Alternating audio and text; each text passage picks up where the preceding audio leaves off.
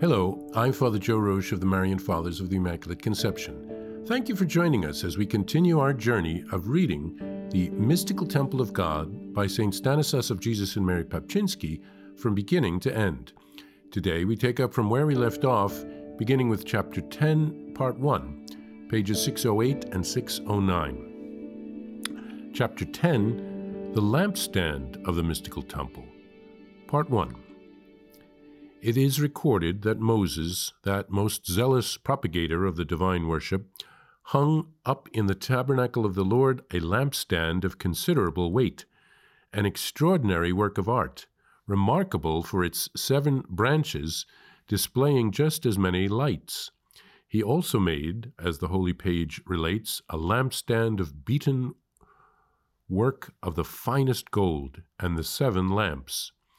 That's from Exodus chapter 37, 17, and also verse 23. Woe to us if a similar lampstand is not present in our mystical temple. For this lampstand, says Isidore, with its 7 branches, display the image of the Holy Spirit, who, by his 7-fold grace, sheds light on the entire church, standing firmly in the unity of faith. Therefore, it is necessary that every Christian shine with this 7-fold light of the Holy Spirit if he would like to be considered as a true and natural offspring of Christ. The prophet Isaiah speaks most clearly and certainly about this subject. A shoot will spring from the stock of Jesse, and a new shoot will grow from his roots, and the Spirit of the Lord will rest on him, the Spirit of wisdom and understanding, the Spirit of counsel and fortitude, the Spirit of knowledge and piety, and the Spirit of the fear of the Lord will fill him. That's from Isaiah chapter 11, verses 1 through 3. And indeed, the following should be realized about wisdom. In the Christian, it should be divine, not human, for, as Gregory attests, the wisdom of this world is concealing one's mind with cunning devices, hiding one's feelings with words, showing what is false as true, and pointing out what is true as false. Those who are versed in this wisdom look down with arrogance on others.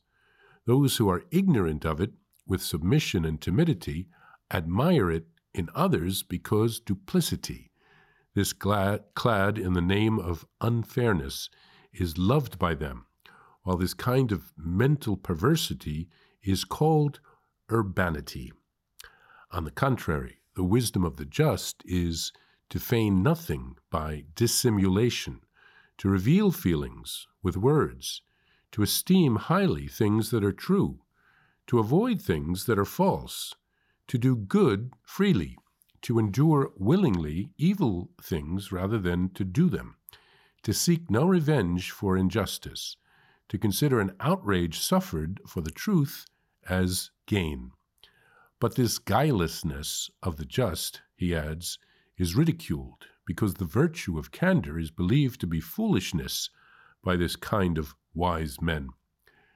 But on the day of divine judgment, after having treated with disregard those who are wise in accordance with God's mind, being very angry at their own stupidity, which they will then recognize, and groaning in anguish of the Spirit, they will lament most bitterly. These are, they will point out with a finger, the foolish because of Christ. They whom we held sometimes in derision and for a parable of reproach, we fools esteemed their life madness and their end without honor. Behold, now they are numbered among the children of God, and their lot is among the saints. Cross-reference, Book of Wisdom, chapter 5, verses 3 through 5.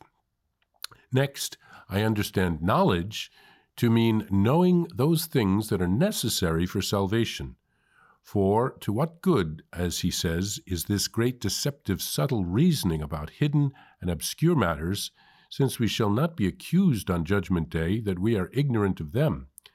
Indeed, a humble peasant who serves God is better than a proud philosopher who, neglecting himself, that is, his own soul, studies the course of the heavenly bodies. And yet knowledge or any simple acquaintance with a thing is not to be blamed, which, when considered in itself, is good and ordained by God. St. Stanislas here equates the lampstand in the mystical temple, which held 7 lamps, according to the book of Exodus, to the 7-fold gifts of the Holy Spirit. The prophet Isaiah speaks of wisdom, understanding, counsel, fortitude, knowledge, piety, and fear of the Lord. We receive these gifts from the Holy Spirit in baptism. They are strengthened in us by the Holy Spirit when we receive the sacrament of confirmation. The Catechism, number 1831, teaches that the 7 gifts of the Holy Spirit complete and perfect the virtues of those who receive them. When we are infused with these gifts of the Holy Spirit, we are able to respond to the promptings of the Holy Spirit as if by instinct, the same way that Jesus himself would have done during his earthly life. So they are helping to form us and shape us to become more and more like Christ, to allow the Holy Spirit to work in us. The gift of wisdom that we want is, of course, divine wisdom, not human wisdom. There are some temptations for those who are filled with the wisdom of the world to look down in disdain on others, to put on a false front, to not be authentic. Divine wisdom means to be true to who we are, to act like the saints. Knowledge means knowing the things that are necessary for salvation. Knowing all kinds of facts and useless trivia here on earth will not get us to heaven. It's a bit of a waste of time. So let's ask the Holy Spirit to reveal to us the path to heaven.